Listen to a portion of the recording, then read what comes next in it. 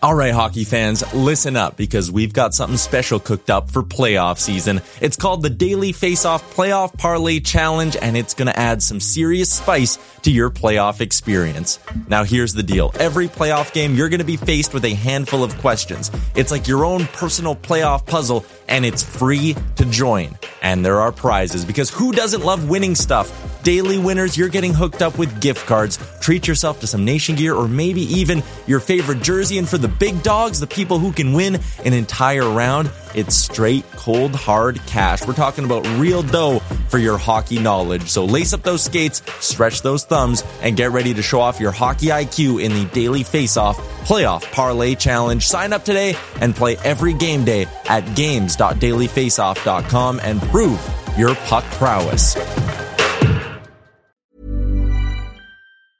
Ever catch yourself eating the same flavorless dinner 3 days in a row? Dreaming of something better? Well, HelloFresh is your guilt-free dream come true, baby. It's me, Keke Palmer. Let's wake up those taste buds with hot, juicy pecan-crusted chicken or garlic butter shrimp scampi. Hello Fresh. Stop dreaming of all the delicious possibilities and dig in at HelloFresh.com. Let's get this dinner party started. Hey, I'm Ryan Reynolds. Recently, I asked Mint Mobile's legal team if big wireless companies are allowed to raise prices due to inflation. They said yes. And then when I asked if raising prices technically violates those onerous 2-year contracts, they said, "What the f*** are you talking about, you insane Hollywood ass?" So to recap, we're cutting the price of Mint Unlimited from $30 a month to just $15 a month. Give it a try at mintmobile.com/switch. $45 up front for 3 months plus taxes and fees. Promo rate for new customers for limited time. Unlimited more than 40 gigabytes per month. Slows full terms at mintmobile.com. You're listening to Oilers Nation Radio, presented by the Nation Network. Subscribe for free on iTunes, Spotify, or wherever you get your podcasts from. Thank you very much, Lisa. Welcome to Oilers Nation Radio, episode 129. I am Bag Milk here with Tyler Yaremchuk, Nation Dan, and Rick. We are going to discuss all things Edmonton Oilers and all things sports. Well, probably not. Tyler is watching a Florida game right now. March Madness. There might be a little bit of March Madness talk that bleeds in here as well. We shall see. First, I want to start off by thanking our friends at Sherwood Ford the Giant out in Sherwood Park, Alberta. They are wonderful people with wonderful services and products. Follow them on Twitter at Sherwood Ford and on Instagram at Sherwood_the Giant. It is spring now. Maybe it's time to spring into a new vehicle from our friends at Sherwood Ford. Still waiting on those Broncos. Go. By the way, if you're listening to this, do us a favor. Hit Sherwood Ford up on social media. Again, Sherwood Ford on Twitter, Sherwood Ford_the Giant on Instagram, and be like, the boys from ON Radio want those Broncos. What's the holdup? I'm sure they would love the feedback. Tyler, yes, you got a fresh Sherwood Ford Giant question for us this week? Always. The hot topic right now around Oilers Nation, it is one Tyson Barrie. He's a hot guy, but there's a lot of talk about his future. So the Sherwood Ford Giant question of the week, not do you want to see Tyson Barrie back as an Oiler, but simply, will Tyson Barrie be an Oiler next season? That is your Sherwood Ford Giant question of the week. Who wants to kick us off, boys? Who's the most bullish on Tyson Barrie? Or who's the most anti-Tyson Barrie? Dan, I'm looking at you. You're first up on my screen. I think I'm probably the most anti-Tyson Barrie on the podcast. It's not to say that I don't like what he's bringing to the team, and I'm happy to have him for the 2020 version or 2021 version of the Edmonton Oilers. But I think that he's going to get some smoke somewhere else, and good for him. And that's why he came to Edmonton to do what he did. If he does that, I think it's a silly decision because he's seen that the grass isn't always greener on the other side when he went to Toronto. That should have been a perfect scenario for him, and it wasn't. But Edmonton should be the perfect scenario for a guy like Tyson Barrie. I just don't think we need to pay him like he's Oscar Klefbom. Just what if you were to guess, Dan? Obviously, we have no idea. This is purely speculation. What's your walkaway point from Tyson Barrie? Tyler will give me some good numbers to go off of, I'm sure, but I think like anything over $4.5 million is probably where I'm going to walk away from him. Wow. I think 4.5 million would be the number where I'd be comfortable with him coming back. Again, you have to figure out the numbers, and Tyler will give me all the cap details as he does all the time, and he can never be questioned on his numbers. No, Tyler's a math guy. Perfect. Tyler, you were surprised by Dan's answer. What are you thinking? Yeah, I think 4.5 is a little low. For me, I set the cutoff at 5.5. I think if he's willing on a 3, maybe a 4-year deal to come in around 5 mil, I would do it. 5.5, I think about it. Anything more than that, and I'm probably just letting him walk. And again, that's not a knock on anything Tyson Barrie has done in his time so far here in Edmonton. I don't think anyone thought this fit could have been as perfect and gone as well as it has. He's been incredible. He's the highest scoring D-man in the league. No one, Dan, you can raise your hand. No one thought he was going to be leading D-man in scoring. I said he was going to get 18 goals. Thank you very much. Well, he's not. Okay, well, you're wrong there. He's not even getting goals. But he's having an incredible year. It's been great to finally have that top pairing, right shot, offensive defenseman. He's brought a lot. But with that being said, just because a guy has one good year here doesn't mean you suddenly overpay for him. And he came here on a 1-year deal to boost his value and sign a big ticket. And if there's a team out there that's going to offer him 6x6, I just don't think that's smart business for the Oilers. So if the contract makes sense, absolutely. You bring this guy back, and although Bouchard is waiting, you can have 2 skilled offensive defensemen on your roster at the same time.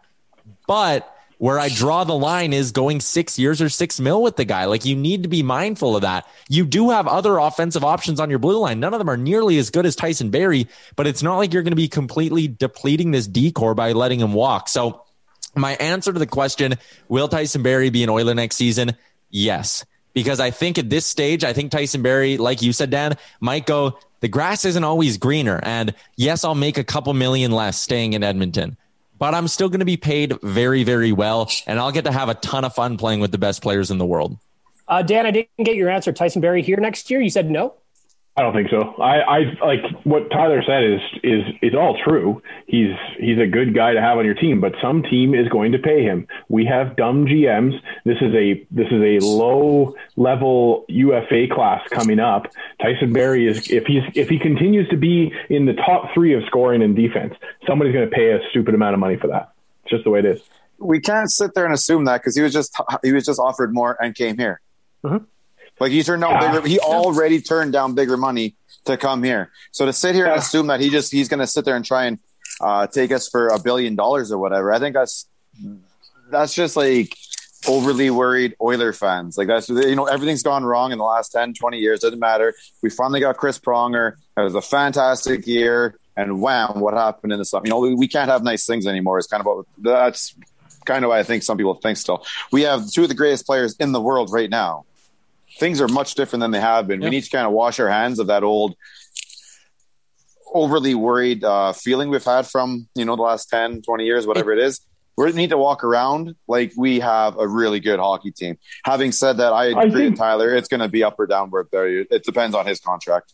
I don't think I'm saying anything to the contrary. I'm saying that if Tyson Barrie is dumb, he's going to walk away. And I think he might just be one of those guys that wants to make some money. But he just I think it's a good situation. But he just did the exact opposite. So I think him coming here is him making a good decision for to be able to make money. That's what I mean, though. Is to sit here and say you think he's going to take the more money and probably not the smarter move in the long run. He just chose not to do that once. There's no real reason to think he's going to go back and go against his way. Who's to say he's not going to take 3 times 5 and let's roll and see what happens and take one more big contract at the end of it. If he wants to win a cup. If he wants to win a cup, his best move, because no other contender is going to be able or willing to pay him north of $5 million, at least not that I've seen. So I think 3x5 here gives him his best chance to win. Here's the thing. And I wouldn't sign him any longer than 3 years either, though. Tyson Barrie, Nuge is the same boat. They could get more money somewhere else. But how badly do you want to Taylor Hall yourself on a fucking Buffalo Sabres? Yeah. Good example. Listen, that's not a shot at Halsey. He chased that bag and he got it. Things aren't so fun right now. That's all. So, Rick, what's your answer to the question? Tyson Barrie here next year or no? You know what? Ken Holland has proven anything in his time here. He's not going to overpay. I know there's 2 contracts people stand up and shout about right away, but he really hasn't chased anybody in terms of paying him. So I think if he stays, it's going to be in a system where we think if it fits well. So I would give him 6, but that's on a 1-year contract. 5.5 over 2 or 5 times 3. That's about the only 3 options I'm going. And I don't think Holland's going to be much different. I've got a question that this has nothing to do with anything. Where the fuck did you get that hat? Rick is wearing an Oilers Nation internet company hat. I mean, I've never seen that last before. week, I think. How do I not have this hat? I have 9,000 Nation Gear hats, and I do not Dave's have been it. rocking that for a while. Yeah. This is really upsetting. I'm going to go burn Little Brick to the ground unless I get stocked up on hats. It happens when we're not in the office for a year. Unbelievable. I don't think they ever made it at the office anymore, but those are the good old days when everything was down there. Yeah. Maybe the bad old days if you had to deal with it. Yeah, shout out to the accountants that had to deal with us treating ourselves. Back to Tyson Barrie, though. Puckpedia.com, career earnings as of right now, $33 million. So he is by no means destitute, regardless of what happens. Here's the thing. If I had my ideal scenario, my ideal, Tyson Barrie would sign an extension, but it would be 2 years. The guy's turning 30. We've got Bouchard coming up in the wings. We've got Bear coming up. I think having 2 years of Tyson Barrie mentoring / a guy like Bouchard, especially, who's an offensive defenseman in his own right, watching how he moves the puck and how he makes choices with it, that would be super beneficial. I think down the road, having Evan Bouchard learn from Tyson Barrie is a great idea. Now, the problem is, of course, money. The problem is that Tyson Barrie right now is a fucking apple tree, and he's collecting assists all over the place. He had 2 more last night. They were secondary assists. I don't know if we're allowed to cheer for those or not. No. They still count on the points total. And the guy is absolutely rolling right now. The thing that's interesting to me before I give my answer, I like ranting. The thing that's interesting to me about Tyson Barrie is the Oilers signed him to do exactly what he's doing right now. And some people, Strud said it yesterday on Real Life, some people are upset that he's putting up points en masse just because they come on the power play. It's very, very odd. Very odd. We've always wanted a power play quarterback, and Clefbaum did a great job. Darnell did a fine job in his time as well. But they're not Tyson Barrie in terms of getting points up on the board on the power play. So I don't know how you win with this fan base sometimes. We just went over like the last 2 years of complaining that those power play points should still mean something because they're still going to the net, because that's what everyone is saying about Connor and Leon. They're like, all they get is power play points. Well, no, that's still goals and stuff. So at one point we're using that argument, and then all of a sudden those same people are going to use the exact reverse of that argument and tell you that that's why fucking Barry's getting. It makes no sense at all. What we need to do is we need to remove power play points from everyone's totals. And if you got power play points and goals that resulted in a win, those are now voided. They do not count. It's only 5-on-5. Anything else is just for pure entertainment, and they don't count. That's the new rule I'm putting in because that's apparently what some people want. I don't know. To answer the question, I think he is here next year. I do. I think Ken Holland is the kind of GM that really likes veterans. And the contract's going to be scary. It's no doubt going to be scary. I'm nervous about what it's going to look like. Same with Nuge, though. You know, if Nuge gets done here right away, I'm going to be really interested to see what that looks like. And the thing is, I think Barrie will be here. Answer the question, yes. So we got 3 yeses and a Dan no, I believe. Is that correct, Tyler? You keeping score? Yes. No? Listen, with the flat cap, I think you're gonna see a lot more guys like we maybe see moving on, sticking around for 2 or 3 years to get out of this flat cap and getting one more kick at a big contract. And that's what's going to happen with Nuge. And that's what's going to happen with Barrie. I think the shallow UFA pool is what's going to affect it the most for this offseason. If you don't have money to spend, you don't have money to spend. I know, but there's teams that have money to spend. Like Taylor Hall comes off Buffalo's books next year, so Tyson Barrie goes and fits in Buffalo. I don't know. Like it's just that's exactly Buffalo. Well, here's the thing, though. It depends. It's. I'm going to follow Dan down this rabbit hole for a second because it depends. I'm not saying he is because I have no idea. I've never met Tyson Barrie. I've only looked at him on a TV screen.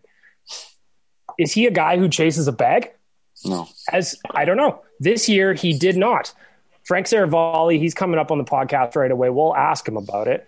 Tyson Barrie took a pay cut or a lesser offer to come to Edmonton. Now, did he do it in anticipation of chasing a bag if Connor and Leon pumped his point totals up? I don't know. I guess we're going to see. That's the question that we have to figure. I think at first Tyson Barrie's intentions were, I'm coming here to secure the bag, let these guys help me pump up my point totals, get my confidence back, then I'm signing for a ton of money, getting that career deal. I wonder if again, he's almost 30 years old. If he's sitting there going, I made a lot of money. I don't want to sign long-term and have it go sour in a situation like it did in Toronto where, 6 months into it, they're looking to trade me. He might just sit there and go, if Edmonton keeps the offer close for 3 years, when I'm 32, I can still go sign another contract, or 33, I can still go sign another contract like Kevin Shattenkirk did, right? So I think there might have been a change of heart. He might be realizing how much fun he's having here, and he might be more willing to take a discount. It's romantic. I'm a business guy, and I wonder if that stuff kind of plays out, especially in these. And maybe you're right. Maybe by the end of a playoff run, there's a different feeling there. But I just don't think that 33 games into the season, that 1 year deal that he signed to be able to make that money, you assume, because it was a 1 year deal. You're playing with two of the best players in the world. As much as dollars come into it, that's going to play part of it too, and the chance to win. So yeah, you've seen guys chase contracts, and look at almost all the UFAs from last year. Nothing's really worked out.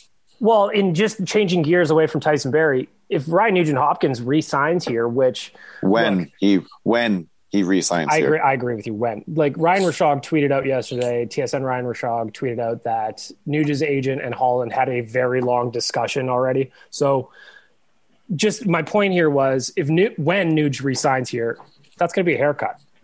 That's going to be him signing because he wants to be here, not because he's going to chase that back. So, but he's going to get that haircut anyways. That's just the matter of the way things are right now.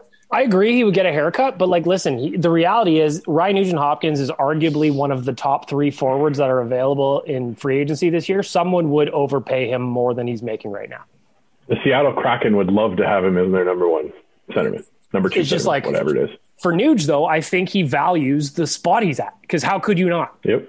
The guy played with absolute dog shit on this roster for 10 years now. You think he doesn't look at those 2 dudes he gets to play on the power play with and or at even strength and go, you know what, I'm in a pretty good spot here. And versus the options he would have in Seattle with the expansion rosters. Yeah. Or anywhere else. Say Nuge goes to Buffalo to get the bag that Taylor Hall left behind. I don't know, man. Hey, and someone put it on Twitter this week too. That Hall may have been like a genius, right? So you're at a point where you're signing a 1 year contract. You're looking at who's going to be the best team in the league this year, because that's where you want to go, sort of, kind of. You don't know. So let's just sign with a team that's not going to make the playoffs. And then they're going to end up flipping you to a contender. And all of a sudden, now you're in a better situation. That's actually pretty smart. I don't think he signed planning to get traded at the deadline, but it's not a bad plan B. It's a pretty good Why else would he give himself a no movement clause on a 1 year deal? Yeah. I said the same thing right after he signed. I was like, no matter what happens, Halsey's in a good spot, because if Buffalo shits the bed, he's getting traded to a contender. The funny thing now is that Buffalo's got hopes and dreams of signing him to an extension. Get the fuck out of here. You think Taylor Hall's going to stay here after that? They have to know. Everyone's going to leave, man. Who's going to stay there? There's been a little bit of talk that Hall likes it there, and he's kind of tired of jumping around. That's what I've heard too. He wants somewhere to play for 8 years, and it's kind of close to home for him in Ontario. But I think it's the other way around. I think the Sabres would be idiots if they listened to him. Like, okay, if you want to come back here, we'll talk in July. But for now, we're taking our 2nd round pick and a prospect, Halsey. Get out of here. Oh, for sure. I agree with you. That's just good asset management. But what I'm saying is, if Taylor Hall chases the bag in Buffalo again, he has no interest in winning. That's my point. Yeah. So I actually like the move he made, because you know what? Say he gets traded to I don't know, I'm just throwing shit out there, Colorado. As if that's not a good landing spot at the deadline for Taylor Hall. I think he goes to Boston. Really? I think he's going to Long Island. They just lost Anders Lee. Yeah. They have the cap space to bring him in now without forcing Buffalo to retain a lot. I think he's going to end up in Long Island. Could be besties again? Are they going to live in the same apartment again? That'd be nice. Can you imagine Taylor Hall and Jordan Eberle on the Islanders going on a run to the conference finals? Yeah. They could take care of Jordan Eberle's baby together. It would be like 2 men and a baby. Well, I know the missus is there somewhere as well, but like 2 men and a baby, it would be really nice. I like that. Yeah. Then they can lose. Then they can lose in the finals to the team that traded them both. Yeah, I like that. Ooh, we're making good plans here. Tyler, what time's Frank coming up? Right away? Yeah, Frank is coming up in just a minute here, and Frank's appearance on the show will be brought to you by Cornerstone Insurance, the official insurance broker of Oilers Nation. You can find them online, cornerstoneins.com. Solid protection, sound advice, Cornerstone Insurance. You're listening to Oilers Nation Radio, a member of the Nation Network of Podcasts. TSN's Frank Saravalli, and of course, he is one half of the DFO Rundown podcast. New episode out today, 48 minutes, nothing but trade talk and rumors. Frank, thanks for giving us some time today, man. Yeah, good to be with you guys, except was that Tom Gazzola doing the voiceover? it was Tom Gazzola doing the voiceover. Good year. Yeah. We're going to start you with our Sherwood Ford Giant question of the day. Will Tyson Barrie be an Oiler next season? It's all the debate here in Edmonton. I think he will be. Look, he's fit like a glove on that power play. He's been really productive. He's been producing at his average or just above his average of his career.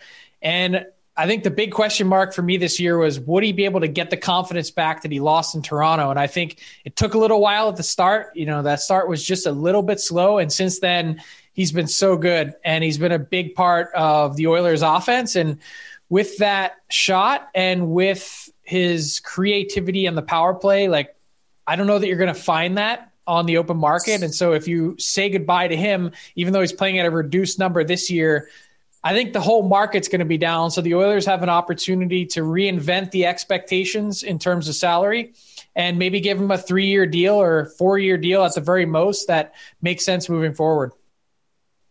Frank, the Oilers have some interesting decisions to make in terms of their free agents this year. I know I asked you about Ryan Nugent-Hopkins on Real Life already. There's Tyson Barrie. There's Adam Larson. If you were to guess, or maybe on something you've heard, how does Ken Holland kind of navigate this? Because those are 3 key pieces to the roster, and all 3 of them need new contracts.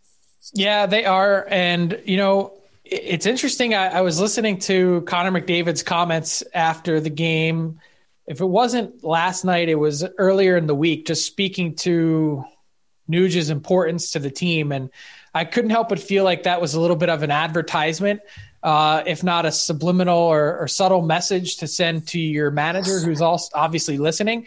I just don't know what makes sense number-wise and term-wise. Like, that's what I'm wrestling with in my own head. And also with watching RNH's production this season, it's been fine, but it could have been so much better. Like, he's been given so many opportunities playing with McDavid. You know, if he converts on 50% more, we're talking about way beyond a point per game player. And given that opportunity, and given that, you know, there's going to be a significant term and dollar commitment, I'd be thinking really long and hard about whether that's the best way to spend your dollars. We're going to ask you the same question as Tyson Barrie. What's your best guess on Nugent-Hopkins? He's an Oiler next year?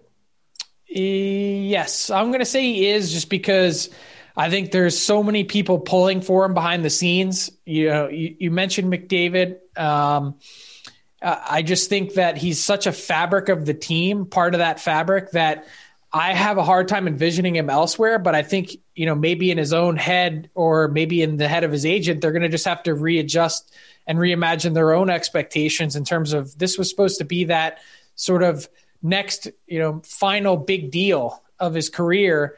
And it was supposed to be a home run. And the pandemic has come in and changed that expectation for not just Nuge, but so many other guys that were, you know, planning to hit free agency in 2021. That's sort of the internal housekeeping that Ken Holland has to do as we move towards the deadline externally. What are we expecting from the Oilers? Is there a chance we see a big splash? Will it be depth moves, or will it just be, you know, keeping the old powder dry? I'd be surprised if it's a big splash. And I don't, how much does this team really need depth moves? Like, they need a second line left winger and a second pair left shot defenseman. I don't consider those depth moves. And to me, with where this team is at, with the teams that are in their division, with the top flight talent they have, I'd much rather see them, if they're not going to fill one of those holes in a real meaningful and significant way, to just keep your assets, keep your prospects, keep your picks, see how you do in the playoffs. And then this summer and next season, I think, is the time that you do a little bit of surgery on this roster. Looking around the NHL in general, I think this is going to be an interesting trade deadline, I should say. What are you predicting in terms of people shopping their draft picks? Because obviously prospects aren't playing like they normally would. Scouts aren't being able to see guys as they normally would. What would your sense be on teams being willing, maybe more willing to trade draft picks or less? I don't know that it's changed all that much. Teams are placing more of an importance on draft picks, I think, than ever before. And I think if you talk to the scouts, they're comfortable and confident in terms of what they've seen to this point. And yes, the viewings have been limited, but you got to remember that the scouting process is like 3, 4, or 5 years long for this draft class. They've been seeing these guys for a number of years, probably well before junior hockey for the most part. So they have a real good idea of where these players fit and land. And not to say, not for nothing, there's still been play in European leagues. We still had a World Juniors. There's still been college hockey and play in the USHL.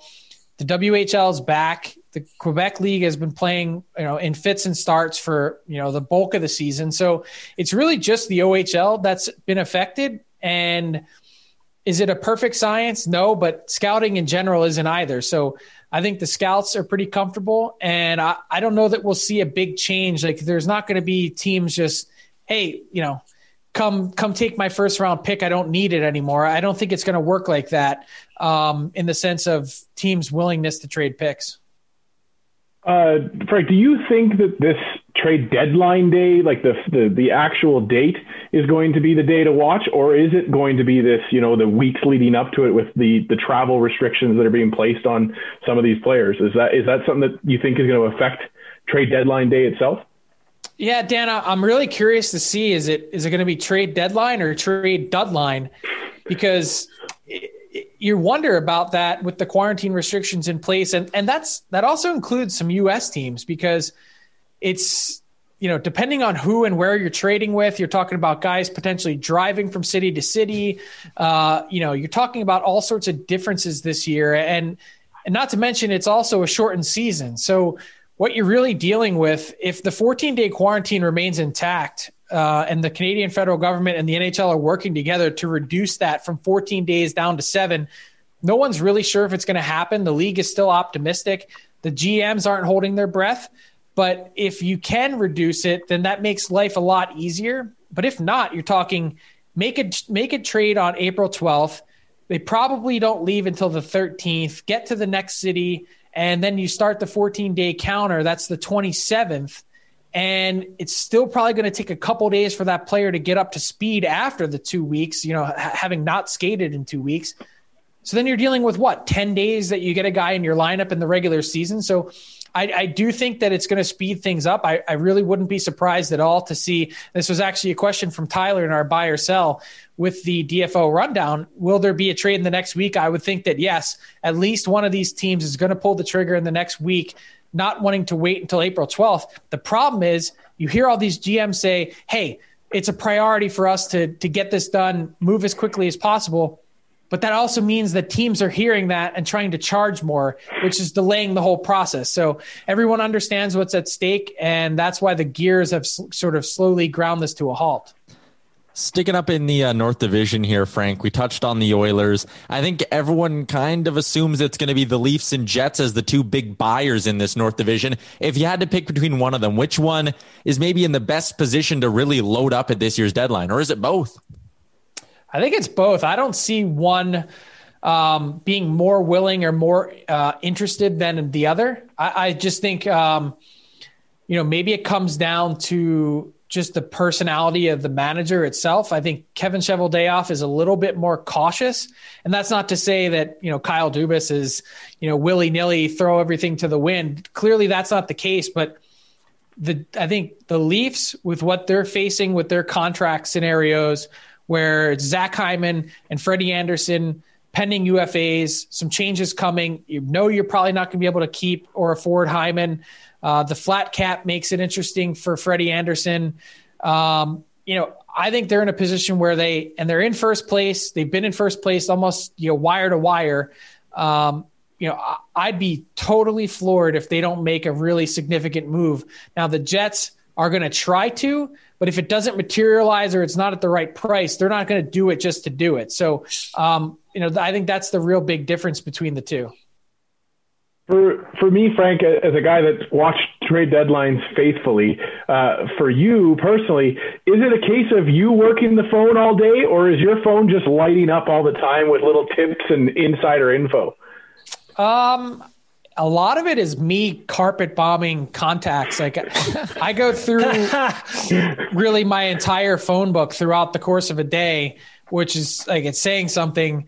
And I'm constantly bombarding people, asking questions, following up here.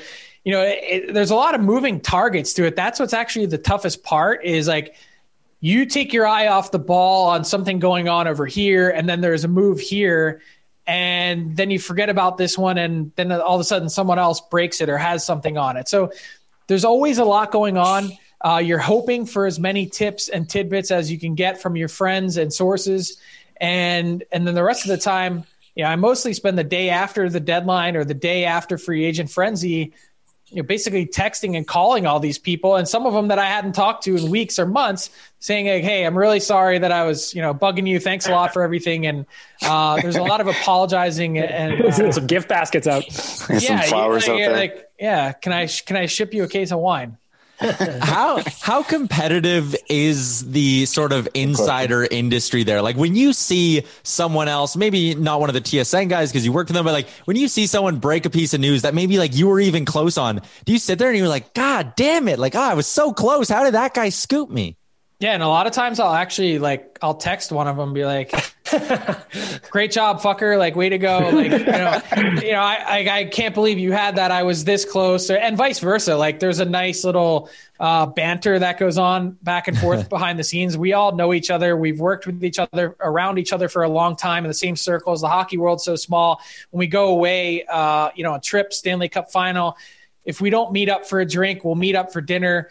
But it's really competitive saying all that. So it's friendly, but also competitive. So we're, in our group chat, we've got an insider group chat. It's myself, Darren Dreger, Bob McKenzie, Pierre LeBrun, and our managing editor, Steve Dryden. And so we're constantly, that chat's going on all hours of the day, 11, 12, midnight. And that's like in, now regular season, clips, hits, suspensions, anything going on, any tidbit we're kind of sharing, trying to, hey, maybe you heard something about this that I didn't, or, I'm going to do this and check on that. Can you call this guy? And so there's all sorts of that stuff going on at all times. And then we're all kind of in the loop at the same time of what's happening elsewhere out there from the other competitors and newsbreakers. And so we'll chirp each other in our own chat, and there's a lot of fun stuff that goes on. So that's what makes it interesting and fun. And, I just love working with the guys that I work with. What is semi-retired Bobby Mack like in that group chat? Is he just a shit disturber now? He is. And that's not really all that different. Like he's so helpful, and he's seriously just the best guy in terms of having someone on your team that's always looking out for you, has your back. But we'll be in the throes of trying to get a trade, or we're working on a big news story, and we're sending stuff back and forth, and then all of a sudden it'll be like, Bob, Bob's in Florida, and we'll get a pic from Bob at the pool, and we're like, I look out my window, I've got a giant snow mound, I'm not doing anything. It's the dead of winter, and Bob's like, I'm at the pool, and So we got a glimpse. I got to ask Frank, we're a few weeks into the DFO rundown now. We got a glimpse behind the scenes on the insider front. How are you dealing with these aggressive outfits that Jason Gregor is wearing on camera when he is sitting beside you? I think he's reined it in a little bit because he knows that I'm going to chirp him.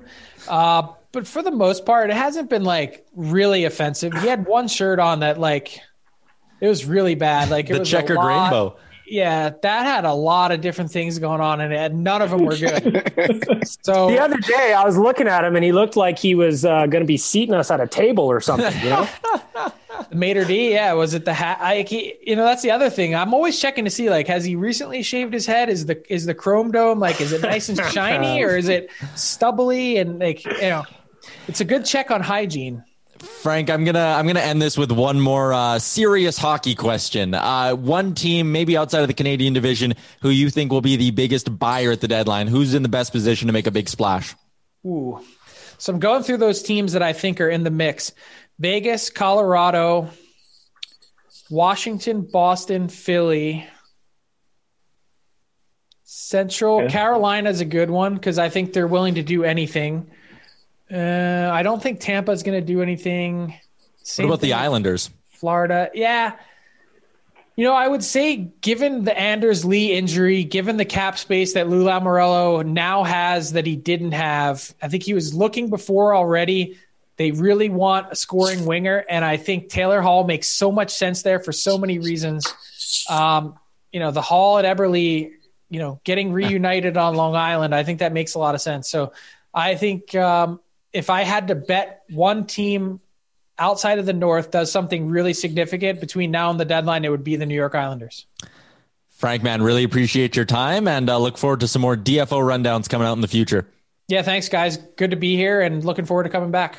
There you go. That is TSN's Frank Seravalli from the DFO Rundown as well. New episodes every Monday and Friday. All the interviews on ONR are brought to you by Cornerstone Insurance. Check them out online, cornerstoneins.com, the official insurance broker of Oilers Nation. Frank Seravalli's just a beauty, man. Like, that's a guy, we went 20 some odd minutes with him, but you can fill up 2 hours just shooting the shit with Frank. I was excited to...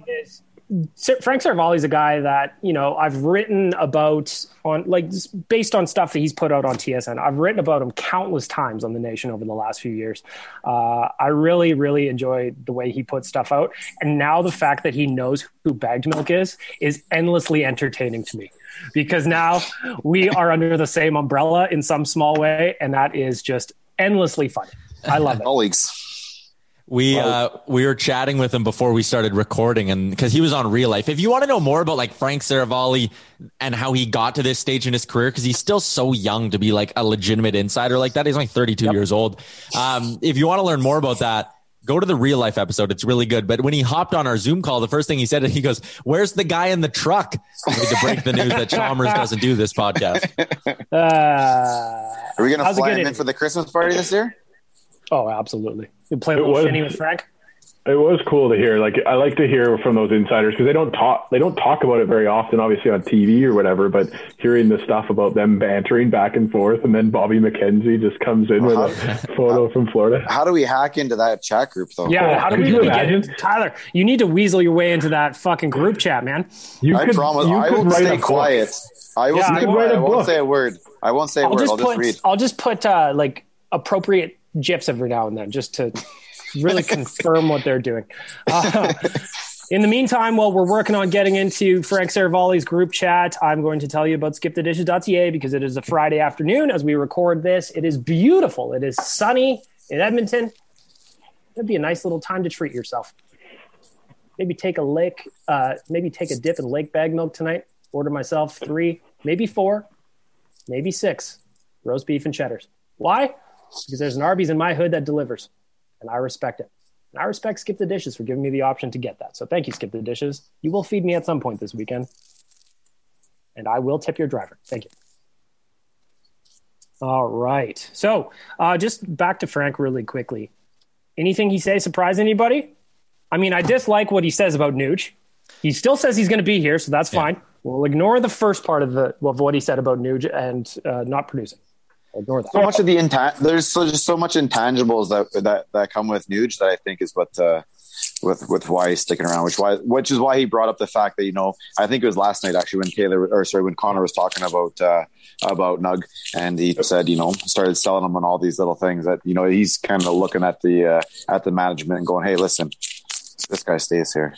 Well, it's not just Connor too. Like Leon has also been pumping Nuge's tires in post games lately, and just since we're talking about it, this is McDavid's quote from last night. Nuge does just about everything out there. He kills penalties. He's a big part of the power play. He's a great 5-on-5 player. Both those goals he has a huge impact on. If he's not there, they don't go in. Obviously a great player and fun to play with. Connor McDavid doing his part to get a contract done. Sorry, Dan, I cut you off. That's okay. I was just going to say, I was going over our predictions from preseason before we recorded this one, and we were all on board with Nuge being a point per game player, and he's not that yet. There's still time, obviously, but I think that's all Frank was talking about, is that he had the opportunity to skyrocket when it comes to being an offensive player, but you can't ignore the fact that he does play he's the 5-tool player, and you can move him around your lineup, and he's not out of place in any spot: penalty kill, power play, killing, or empty net goals, empty net, offense. It's just, everything there. The thing with Nuge is, though, I would see when people say he's having a really tough season, I almost I have a hard time with it in a sense that 11 goals right now for Nugent Hopkins, that's a 27 goal pace. So over a full season, that is. So, probably he could pick up some more assists here and there. But, in terms of actually putting the puck in the net, he's kind of right where he always is. Right? So, I don't know. We'll see. Frank Saravalli says he thinks that Ryan Nugent-Hopkins will be an Oiler next year. That is good enough for me. Interesting also that he said Tyson Barrie will be an Oiler next year as well. Yeah. Be an interesting cap situation. I think, again, with another factor that loops into the Barrie thing is Klefbom's health, right? If you think you're getting Klefbom back at full health by mid-November, do you not just fight through the first month of the season? And then, I don't know, there's a lot to consider. And the expansion draft, the whole offseason, it's going to be a wild offseason. But with that being said, I almost feel like I'm cheating myself by looking ahead too far to the offseason, because this season is so much fucking fun right now. It is. There's too much of that. There's too much of people getting worried about what's going to happen this summer. Nobody's actually sitting. Well, very few people are actually sitting back and enjoying what we're going through right now. It's gorgeous outside. This is right now. Everyone should be all tingly inside. We're built to know this is playoff time, right? This is the last 2 weeks of the season. Every other year, we should be honest. We should be going through our minds right now. This is exactly what we want. We want this type of hockey right now. We're tied for first. What more does anybody want? And all we're doing is worried about what's coming up. Let's go. Let's sit back and enjoy. Talking about this because in the wrap up the other day, I'm in here. The other day in the wrap up, I said I think that we're arguing too much about this kind of just nonsense right now. It's time to stop and smell the flowers a little bit. This isn't one of those years where we're having a death march into the end of the year. All of us on this podcast have watched the Oilers be out by fucking Halloween. I remember specifically one year we were at the Pint in the back room there. It was Halloween. The Oilers just got dummied. And we were just like, fuck me. They're already 6 or 8 points out of it or something. This is not that. Let's enjoy it a little bit, people. And it's not we're not just putting these wins together with a bunch of luck either. This is legit victories. I tweeted this during the Leafs game. The second Leafs loss during that 3-game losing streak. Try and remember how mad you are with these 2 losses to a team when the Oilers have won 4 games in a row next week, and these 4 periods are in our rearview mirror. We definitely as a fan base lose sight of the fact that I don't know, like Rick said, this is a first place team, and people were predicting that the Toronto Maple Leafs were going to run away with this division and hide away by mid-season, and it was going to be all over. And it looked that way a little bit to start, but the Jets and the Oilers are right there with the Leafs, and the Leafs aren't showing me that they're an elite team right now. That's for sure. This wasn't on my my to-do, but Dan, you've inspired me for a conversation because this came up in the Beatcast last night. And if you don't know what the Beatcast is, I go post-game live on Instagram after the game every night. But the question came in last night about who is going to miss the playoffs from this group that maybe is going to be a tough one. So right now we've got Edmonton and Toronto tied for first with 40 points. Toronto gets the tiebreaker because they played 3 less games. Okay, fine. Then you got Winnipeg at 38 points. Then you've got Montreal at 34. Vancouver's right behind them at 32. Calgary there at 31. Obviously, Ottawa's not really in contention. So to me, you've got 3 teams fighting for that one spot in Montreal, Vancouver, and Calgary. Obviously, there's a long way to go left on this season, so that could change. But as of right now, today, March 19th, Tyler, if you're looking at those 3 teams, Who's grabbing the fourth and final playoff spot? There is still a long way to go. Ways to go. Like 23 games. Way too early predictions. Way too early predictions today on March 19th. I'm going to go ahead and say the Habs hold on to it. Right now, they're fourth in points percentage. They are 3 points up on the Calgary Flames, and they have a game in hand on Calgary on top of that. They've sputtered a little bit, and I don't think they're as good as they were when, people were calling them a juggernaut 2 weeks into the season. I actually predicted the Habs to miss the playoffs at the start of this season. I'm going to go ahead and say the Habs get in, but it'll be barely over the Calgary Flames. Like that one will come right down to the wire. Again, I know we're way too early. Like Tyler said, there's still more than 20 games left on the season for everybody. There's light years to go in terms of all these are 4-point nights, but we're doing it anyway. Dan, you got 3 teams fighting for fourth. You got Montreal, Vancouver, Calgary. Who takes it? I don't even think the Calgary Flames should be in this conversation. I think that the Flames played really well for Daryl Sutter for a little bit, but I don't think that their effort level was sustainable by the team that I've seen before this. It's not like Daryl Sutter came in and immediately was like that bag skate turned these players into amazing athletes. Like I don't buy it. I just think it's a good storyline for them for a couple of weeks, but it'll be over after that. I think that the Vancouver Canucks end up in that fourth spot. What? I think that, yeah, I know. But when you watch that team, out of those 3 teams, the best goalie to me right now is Thatcher Demko.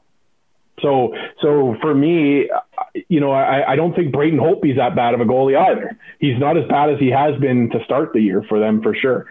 So I just have I have the Canucks there. I like Dominique Ducharme. Big Mooseheads fan here, but I just don't think that he's able to take that Habs team. That Habs team, I said it at the start of the year, they don't face adversity well, and as soon as there was a little bit of trouble in the water, it went poopy for them. So I think Vancouver Canucks are my fourth place team in the North Division.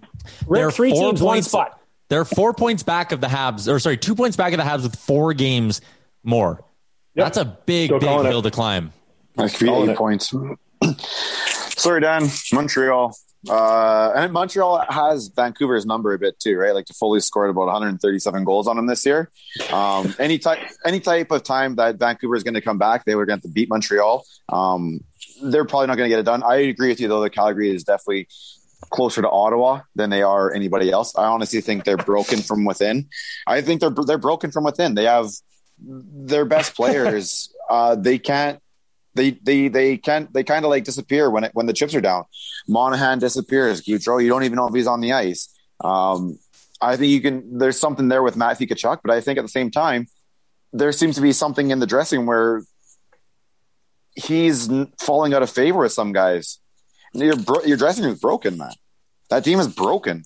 And then you're looking at 2 teams. It's Vancouver and Montreal. And I said at the beginning, I didn't think Montreal was as good as they started and what everybody is saying they were, but I do think they're better than Vancouver, and just, their defense will get them through. But Montreal, and then it's going to be Winnipeg above them, and then us and Toronto will battle at 1 and 2. This is my prediction. Calgary is going to be in a position to win one of their final games to get into that last playoff spot. But unfortunately, that game will be against the Edmonton Oilers and they will lose. Sorry, Calgary. Sucks to be you. What is the moral dilemma? And again, people might hate me for bringing up this hypothetical or like I'm cursing the Oilers or something. But the Flames' second last game of the year is against the Oilers. What if the situation is Edmonton is locked into that number 2 spot? They cannot go up. They cannot go down. You're the Oilers playing the Flames. You have a chance to end their season, or you have a chance to give maybe your superstars a little bit of rest. We're not going to have that conversation, but it's an interesting thought. Draisaitl and McDavid all game, all day. Just take 45 minutes, like NBA minutes. They don't come off the ice. Yeah, you just let them run up the score, and then you park them for the rest. You put up that 7-goal first period, and you move on. Our friends at Tourism Jasper want you to go check out the mountains this spring, and I encourage you to do it. It is a beautiful time of year to go to the mountains, and there's plenty of stuff to do, and be socially distant while you're at it. Whether you're hiking, walking, biking, climbing, canyoning, there's plenty of tours and sightseeing. There's all kinds of things for you and your family to do safely in Jasper. If you're looking to get it done, jasper.travel. There's plenty of options, plenty of options, plenty of options. go skiing. I had a friend go skiing a couple of weeks ago at Marmot, and he said the snow was fantastic. So it would be a good time to get out to the mountains, do a little ski. Why not? All right. There's a couple more things that I wanted to get to quickly. First of all, Dan, I just want your take real quick, 2 sentences or less. What do you think about Jujhar Khaira's fight from earlier this week? Obviously, tough one. Nobody wants to see anybody get hurt in a fight like that. But Hockey Fights voice, what were you thinking? Jujhar has not had the same pop since that Cal Clutterbuck fight. I guess against anybody but the Calgary Flames. So when he got caught by Brett Ritchie, I understood, but I also didn't like that Ritchie kept punching him after he took a knee. It made him kind of re-engage in the fight. That's where I think the linesman should step in. The linesmen just kind of pick and choose when they're going to step in. So I don't know. Wasn't a huge fan of the way that it went down, but I know that Jujhar took that, and I respect him for that. Jujhar's the kind of player that after that hit, obviously no intention by Jujhar to throw a high hit. It just, that's the way it happened. But he's an admirable player, so he was going to answer the bell when he was called upon. The problem that I had with that fight is exactly what Dan said. Jujhar was down on a knee, and that was the time for the linesman to get in there. And then you could have had the point be made. Ritchie came in, stood up for his teammate. It would have been over, but they let him keep going. And that's where that last punch came in and tagged him on the cheek. That was a tough one to watch. I just wish the linesman would have jumped in there. He gets back up on his feet and squared up pretty much again, does he not?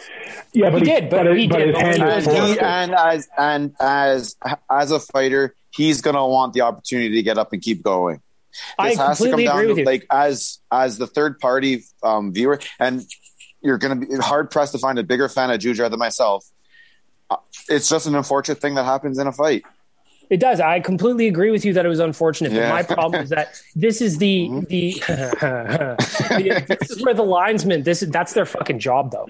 They have to make that call. That's exactly it, Bag Milk. For me, every fighter's going to want to get up there. Every single fight in the league. Every fighter's going to want the linesman to give them that time to get back up. Linesmen have stepped in this year because jerseys have been pulled up over players' faces. They've stepped in this year because one player stumbled and hit the glass. They've stepped in this year because the players weren't punching fast enough. Like there's all these silly reasons that it happens. To me, the one is when a player gets stunned, because you're right. A player wants to get back up, but just like in a UFC fight, when the referee steps in and says that's enough, that fighter wants to keep going, but it's over. But no, because in that situation, he would have got knocked down with a punch. If he slipped, the refs let him get back up again. This was just a slip or, a bit of a shake, and he lost his balance. It wasn't like he went down because of the punch. There was no type I don't know. It looked like he got... There was no part of harm that put him on his knee. It sucked. To me, it looked bad, but then he's punching him when he's down. That's the problem for me. Yeah, and I get it. You really don't want it, but that happens, man. And it's going to happen the other way. Jujhar fell, whether he slipped or whether he got hit or whatever. To me, that was the opportunity for the linesman to jump in and end it. If Ritchie stopped punching and just let Jujhar get up, that's a different story altogether too. But he's still punching him while he's down, and that's where it's like that's a problem for me. That's just not fighting. That's punching a guy while he's down. All right, are you going to be saying this? Are you going to be saying the same thing if it's Jujhar on the top side? I've said it. I've said it about I said it about the Carson Soucy fight. But probably yes, but it's not an Oiler.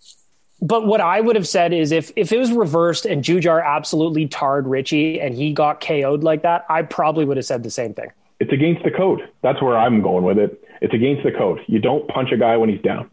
I just think that the linesman, that's their job. It's their job to make the call, and it really doesn't matter what the fighter wants. As much as it probably does matter in real life, it shouldn't. But anyway, I want to move in. Those 2 sentences or less turned into a lot longer than that. I forgot what the 2 sentences part, sorry. Real quick, Dylan Holloway up for the Hobie Baker, had a hell of a season in the NCAA. I just want to go around the horn real quick. Tyler, I'm starting with you. What do you make of the folks that want Dylan Holloway coming up to the Oilers? Have we not seen this movie before? No, they are 100% justified in wanting him up with the Edmonton Oilers. This guy's legit. I've changed my tune on him. Not completely. Anyone who follows my work knows I'm a big AJHL guy. I watched Holloway when he was with the Okotoks Oilers, and he ripped up the league in his draft -1 year. Like, he's a talent. He can score.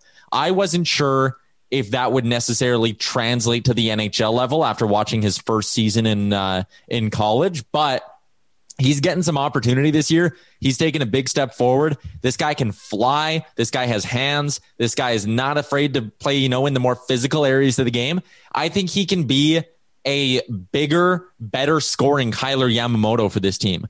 Maybe he'll benefit from a year in the American Hockey League, but I think there's a guy here who might be ready to step into the Oilers' top 9 quick. Is that in the next month? I don't know, but I think there's a chance, and I wouldn't hate the Oilers for finding out. I'm going to disagree with you. I don't think there's any necessarily benefit to having a 19-year-old step into an NHL lineup that is already performing very, very well. Chances are he won't play every night because of how the taxi squad works. Then we'll be potentially burning a year of that ELC because he's riding with the big boys as opposed to getting some at-bats in. And let's not forget, he had a hell of a year in the NCAA. I will never take that away from him.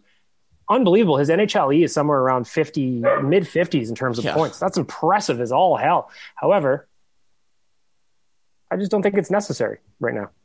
Might not be necessary, but man, it might spark you. Like, remember when Cale Makar came up to the Avalanche right out of college? And Cale Makar's on another level. This guy's going to win a Norris right away. But Cale Makar came up to the Avs for the playoffs and nothing but. He jumped right into playoff hockey, and he was almost a point a game. And at that time, people were like, you're insane. Undersized defenseman, he's going to get crushed in the playoffs. And he stepped up and produced and sparked that team. I'm interested to see, especially if the Oilers don't go get a left winger at the deadline. I don't know, man. I'm just saying you can do it for a few games, and it would burn a year of the ELC, so that isn't ideal. And ultimately, if, had the gun to my head and said you need to make a call, I would probably keep him out. But I don't blame the people for being real curious about how that would work this year. Oh, I'd be curious, but I just feel like this is one of those movies where we've seen it before. Rick, Dan, thoughts on Holloway? Normally, I'd be on. I'd be there. Normally, I'd be there because I do agree that I don't think it'd be that harmful to him. What I would like to see instead, though, is to go down to Bakersfield to finish off the season there. And I would actually like to see someone like Benson come up and see if he can't do something on that left side. I think that he's always had the skill to kind of hang with those guys. He's spent this year, so I think it was the Gregor show they were talking to Woodcroft, and he's actually, in order to get a spot in the NHL, he knows he needs to get on special teams. He also knows it's damn near impossible to get on the power play here. So he's actually down there working on perfecting his PK. So I wouldn't mind having a guy like that up here and see, what, if Cahoon does get injured or, or starts to slip and you're starting to fish around for a guy to play that left side on one of the top 2 spots, I would consider trying to put him in there, especially if he can kill a penalty. So I think I would put Holloway and then move Benson up, especially for the playoffs. You're going to want to have a bit of a protected, you're going to have those guys up here normally, but they'll still be playing in the AHL. So you're going to lose that. You'll have the taxi squad, which will be normally your black aces around the playoff time, but maybe those aren't the guys you really want to put in the lineup. Maybe there's a guy from the AHL you'd rather have there in terms of playoffs when not worried about the regular season. And I think that's kind of where a guy like Benson fits. So I would bring Benson up and then let Holloway do whatever he can do in the AHL the rest of the year. Before we move to hot and cold performers, Dan, last word on Holloway. Yeah, I'm kind of indifferent. It's one of those things. If you bring him in, it could be an addition without subtraction, but it also could just be a tough thing for a kid, and it's not his shtick just yet, and so then he loses some confidence there. So yeah, I don't mind. You can bring him in just to hang out with the team after he's all done in college. You can just let him come up and hang out with the team and practice with the team and live with the guys and learn the NHL that way. He doesn't actually have to get into the lineup, but to have him in town for a playoff run and all that, there's all sorts of good things to learn out of that, even if you're not even going to make the lineup. And I think there's just one more. I agree with that, by the way. There's also the fact that this is Ken Holland's team. And historically, that is not the kind of move. Bringing a player into the NHL that quickly is not necessarily a Ken Holland type thing, but we shall see. If you have thoughts on Dylan Holloway, you're listening to this, hit us up, ON Radio Podcast on Twitter and Instagram. Mr. Yaremchuk, we're running late. Please get your buttons ready. It is time for the Deuce Vodka Hot and Cold Performers of the Week. We want to thank Brett Kissel and Deuce Vodka for making this possible. They are delicious. I don't know that for sure. Deuce Vodka is delicious. I have had that. Go to deucevodka.com. Liquor Connect is there. They've got a store locator wherever you can find it. It's delicious. Make yourself a cocktail. Drink responsibly. As we do every week, we start with our veggies and the hot and cold performers. So I'm going to start this off. My Deuce Vodka cold performer of the week is every single one of us at Oilers Nation that worked on Rick's birthday shirt and still misspelled his name fucking anyway.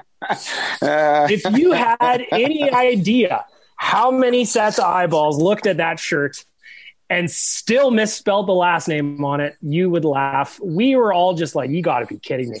The fact is, on the design, Rick's last name was spelled probably 3 or 4 different times before we finally settled on one that was still incorrect. My sister looked at the picture and said, hey, at least they got the last name right. And even I had to tell her that they missed it. And she's like, oh, yeah, okay, I'm getting kind of old. And I haven't used it in 20 years. But yeah, even she thought it was spelled properly. So I'll give you guys the break there. So my Deuce Vodka cold performer of the week is everybody at the Nation that worked on Rick's birthday tea. They've done studies, 60% of the time it works every time. That doesn't make sense. 60% of the time you spell Rick's name wrong all the time. Yeah, that's 1,000% accurate. Rick, I apologize. Happy birthday, buddy. Dan, you're next up. Deuce Vodka cold performer of the week. My cold performer of the week is going to go out to the Buffalo Sabres, who are just an absolute dog poop team. It's one of those things too for me. I think Oiler fans in general, we watched a guy like Ralph Kruger get a job back in the NHL. Got really hopeful for him. I think most of us around this table enjoyed his time here in Edmonton and thought he had a better chance if he hadn't got fired on Zoom or Skype. But yeah, for the Buffalo Sabres to have fired Brian Rolston, Ted Nolan, Ken Bausma, Phil Housley, and now Ralph Kruger, and still haven't been able to figure out that it may not just be the coach's fault. You're my cold performer of the week. Are you thrilled? I'm not. Tyler, you're next up. Deuce Vodka, cold performer of the week. My cold performer of the week, I think we've even, this whole process has gotten cold performer before, but it is the NHL's goaltending waiver carousel. Anton Forsberg's cross-country tour continues. Unbelievable. If you missed it, Forsberg's year, signed by Edmonton, expected to be their third goalie. They try to send him to the taxi squad. Carolina says, nope, we'll take him. They claim him off waivers. He doesn't even leave Edmonton because 2 days later, Carolina puts him back on waivers. Winnipeg claims him, so he goes, okay, I can make that drive. He goes to Winnipeg. He stays in Winnipeg for a bit, and then they put him on waivers, and now he's in Ottawa. But not only is he in Ottawa, Ottawa now has 3 goalies hurt, and Anton Forsberg might be playing. I don't even care, though. He's been thrown around. He's been through too much. This whole waiver goalie carousel thing, it is absolutely nonsense, and it never should have happened, NHL. Boy, that escalated quickly. I'm liking the new buttons that you got here. I like this. Rick, wrap us up. Deuce Vodka cold performer of the week. Well, I think everyone saw it on Twitter yesterday and social media everywhere, but the NCAA, someone put out a video of they're in the bubble for the March Madness and whatnot, and the men's side of things with their training facility and their gym and the workout center and everything looks pretty top of the line and perfect at what you expect for a multi-billion-dollar corporation. Then you turn around, you look at the female side of things, and it's laughable. Like, it's absolutely, it's atrocious. It's horrible. It's embarrassing. It's everybody involved in this should lose their jobs immediately. There should be no questions asked. And I know they're a corrupt organization. Okay. Like no one's trying to make them sound allegedly in your opinion. Yeah, allegedly in Rick's opinion. Allegedly in Rick's opinion. It's so bad. Like they rob from people, like rob them allegedly. And then all of a sudden they go around and they show this blatant difference in male to female athletes, from the gyms to the workout to the catering to the swag bags. Like, I promise you, the old men calling the games are eating better than the ladies playing. It's absolutely embarrassing.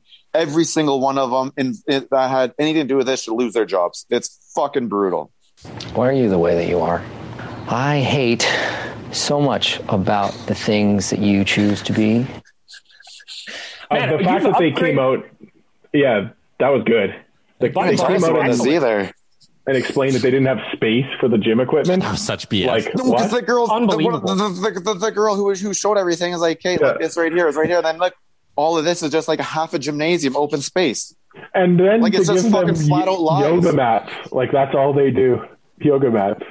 It's Dude, crazy. Fucking irate. And there's not one person of any type of status who can call them out that will call them out. Like, if you're like, nobody should be fucking playing. They should just turn around and walk away. Every fucking player should turn around and walk away. Although I would never actually expect them to do so. I couldn't make a free throw to save my fucking life. And it makes no sense that I have a better gym in my house than what the ladies are getting at the NCAA tournament. That's ridiculous. a fair point. I have a rowing machine. It's ridiculous. They didn't. It's ridiculous. All right, we're flipping the ledger. We're going to the Deuce Vodka Hot Performers of the Week. This time around, I'm going to start with Tyler. Tyler, your Deuce Vodka Hot Performer of the Week. I'm going to give mine to a player that struggled at one point in the last week, but has bounced back nicely, and that's Ethan Bear. I was one of the people who hopped on Twitter and said that turnover he made in the Flames game can't happen, and I acknowledge that he's been struggling so far this year. But since that bad pinch, Ethan Bear has played two of, I believe, his best games of the season. So I want to give Ethan Bear some credit here for turning things around the way he did after a rough game against the Flames on Monday. He followed it up with two really, really good performances in back-to-back games. So Ethan Bear, I'm proud of you, and you get my Hot Performer of the Week. Put some respect on my name. I was listening to the boys on State of the Nation that goes live Tuesday afternoon, and it was an interesting debate where you guys were talking about stats versus eyeballs. Because if you looked at the stats from that game against Calgary, Ethan Bear, the fancies really, really favored him. However, if you watched it, there was just some errors that were that he doesn't normally make, that were costly. Yeah. And I think that was an interesting conversation you guys had about why you need to probably have a mix of both of those forms of analysis. It was again, State of the Nation, Tuesday afternoons, the boys go live all over the place. Dan, you're next up on my screen, your Deuce Vodka Hot Performer of the Week. Well, we gave a little bit of a cold performer to our Nation group chat, or Nation Gear group chat, and I'm going to give a hot performer to our Nation Gear group chat. We just dropped the teaser on Oilers Nation's Instagram and Twitter. This Oily Boy design might be one of my favorite shirts that we put out ever. I think it's just, we're having a ton of fun this season, and kind of coming back to a conversation earlier there where we were talking about enjoying it. The Oily Boys are going deep. They're going far, and I hope Tyler got the button. Let's see. Did he do it? What the? Oh. Dem Oily Boys. Wheels up. Ski skirt. We're having fun. The Oily Boys t-shirt, my hot performer of the week. Oily Boys t-shirt should be up on nationgear.ca very, very soon, my friends. We have got a couple of flavors coming out, but it's going to be staggered. So watch nationgear.ca. Oily Boys t-shirts are fantastic. Rick, your Deuce Vodka Hot Performer of the Week. There's a lot of people involved in this one, apparently. So we'll give it to everybody that had something to do with that t-shirt. Then we got the Sharps, the Stepankos, and the Kramers, who all pitched in together and got me the third jersey, a nice 13 Puljujärvi. Unbelievable. I blew me away. I had no idea anything like that was coming. I had no idea those shirts were coming out. So everybody that was a part of Wednesday and everything that had to do with Wednesday, I had to give it to them. So thank you very much to absolutely everybody involved. Hey, if you could give us that spelling again, Rick, that'd be great. Yeah. No problem. Like I said, at least 3 or 4 variations of the last name went on that t-shirt at some point. And shout out to all of us for not knowing how to spell jack shit. Real quick, how was the birthday on St. Patrick's Day? It's always an interesting day for Rick's birthday because it is St. Patrick's Day. Yeah, it was fun, man. At the 4-hour early cutoff, I think saves me in the long run. But I think the body also kind of understands what day it is, so it's got a bit of a defense mechanism set up, so I can put back a couple extra drinks in that day. We don't need to talk about how many it was, but we got a win out of it, so that's all that really matters. That's excellent. Again, happy birthday to Rick. Wrap things up. My Deuce Vodka Hot Performer of the Week. There are 2 in my life. The first one, Tyler, have you downloaded Beeb's new album yet? It is straight gas. No, I'm excited. That's on the weekend playlist, though. Justin Bieber. Did you buy it on iTunes? Yeah, track by track, 99 cents each. I'll find it. I'll send you a link or something. Rick's going to jump on LimeWire and download that baby as soon as the podcast ends. Justin Bieber, new album, straight fucking gas. But my second one, and this was completely unexpected. I was having a good day already today. Oilers won last night. They won both games in the back-to-back set. That makes me happy. Biebs' new album, already talked about it.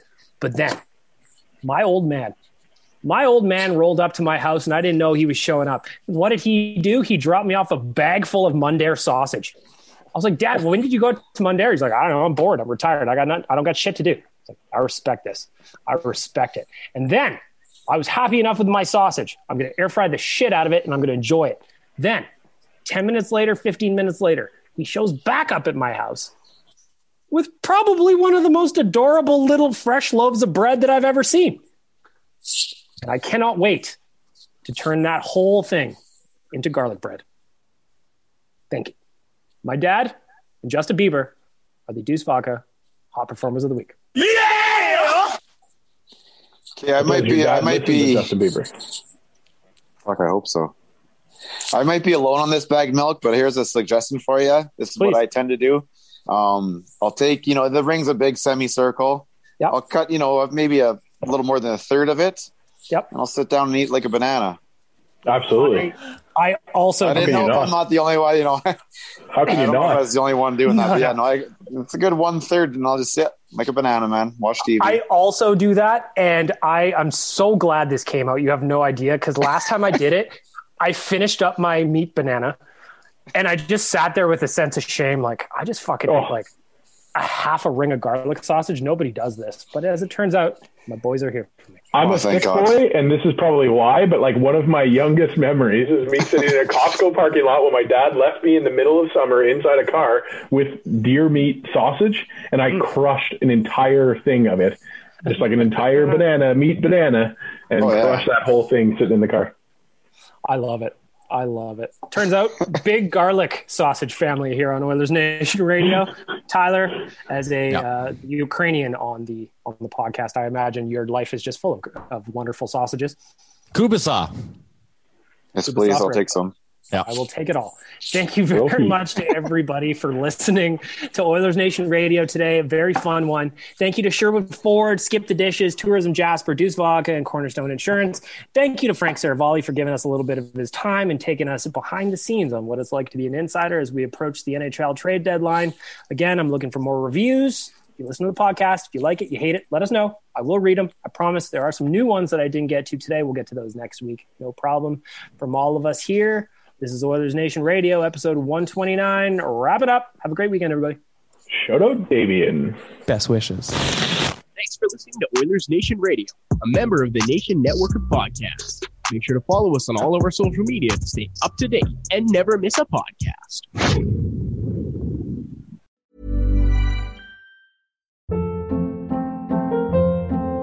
Hold up. What was that? Boring. No flavor. That was as bad as those leftovers you ate all week. Keke Palmer here. And it's time to say hello to something fresh and guilt-free. Hello Fresh. Jazz up dinner with pecan-crusted chicken or garlic butter shrimp scampi. Now that's music to my mouth. Hello Fresh. Let's get this dinner party started. Discover all the delicious possibilities at HelloFresh.com. Imagine the softest sheets you've ever felt. Now imagine them getting even softer over time. That's what you'll feel with Boll & Branch's organic cotton sheets. In a recent customer survey, 96% replied that Boll & Branch sheets get softer with every wash. Start getting your best night's sleep in these sheets that get softer and softer for years to come. Try their sheets with a 30-night guarantee. Plus, get 15% off your first order at BollandBranch.com. Code BUTTERY. Exclusions apply. See site for details. Even when we're on a budget, we still deserve nice things. Quince is a place to scoop up stunning high-end goods for 50 to 80% less than similar brands. They have buttery soft cashmere sweaters starting at $50, luxurious Italian leather bags, and so much more. Plus, Quince only works with factories that use safe, ethical, and responsible manufacturing. Get the high-end goods you'll love without the high price tag with Quince. Go to quince.com/style for free shipping and 365-day returns.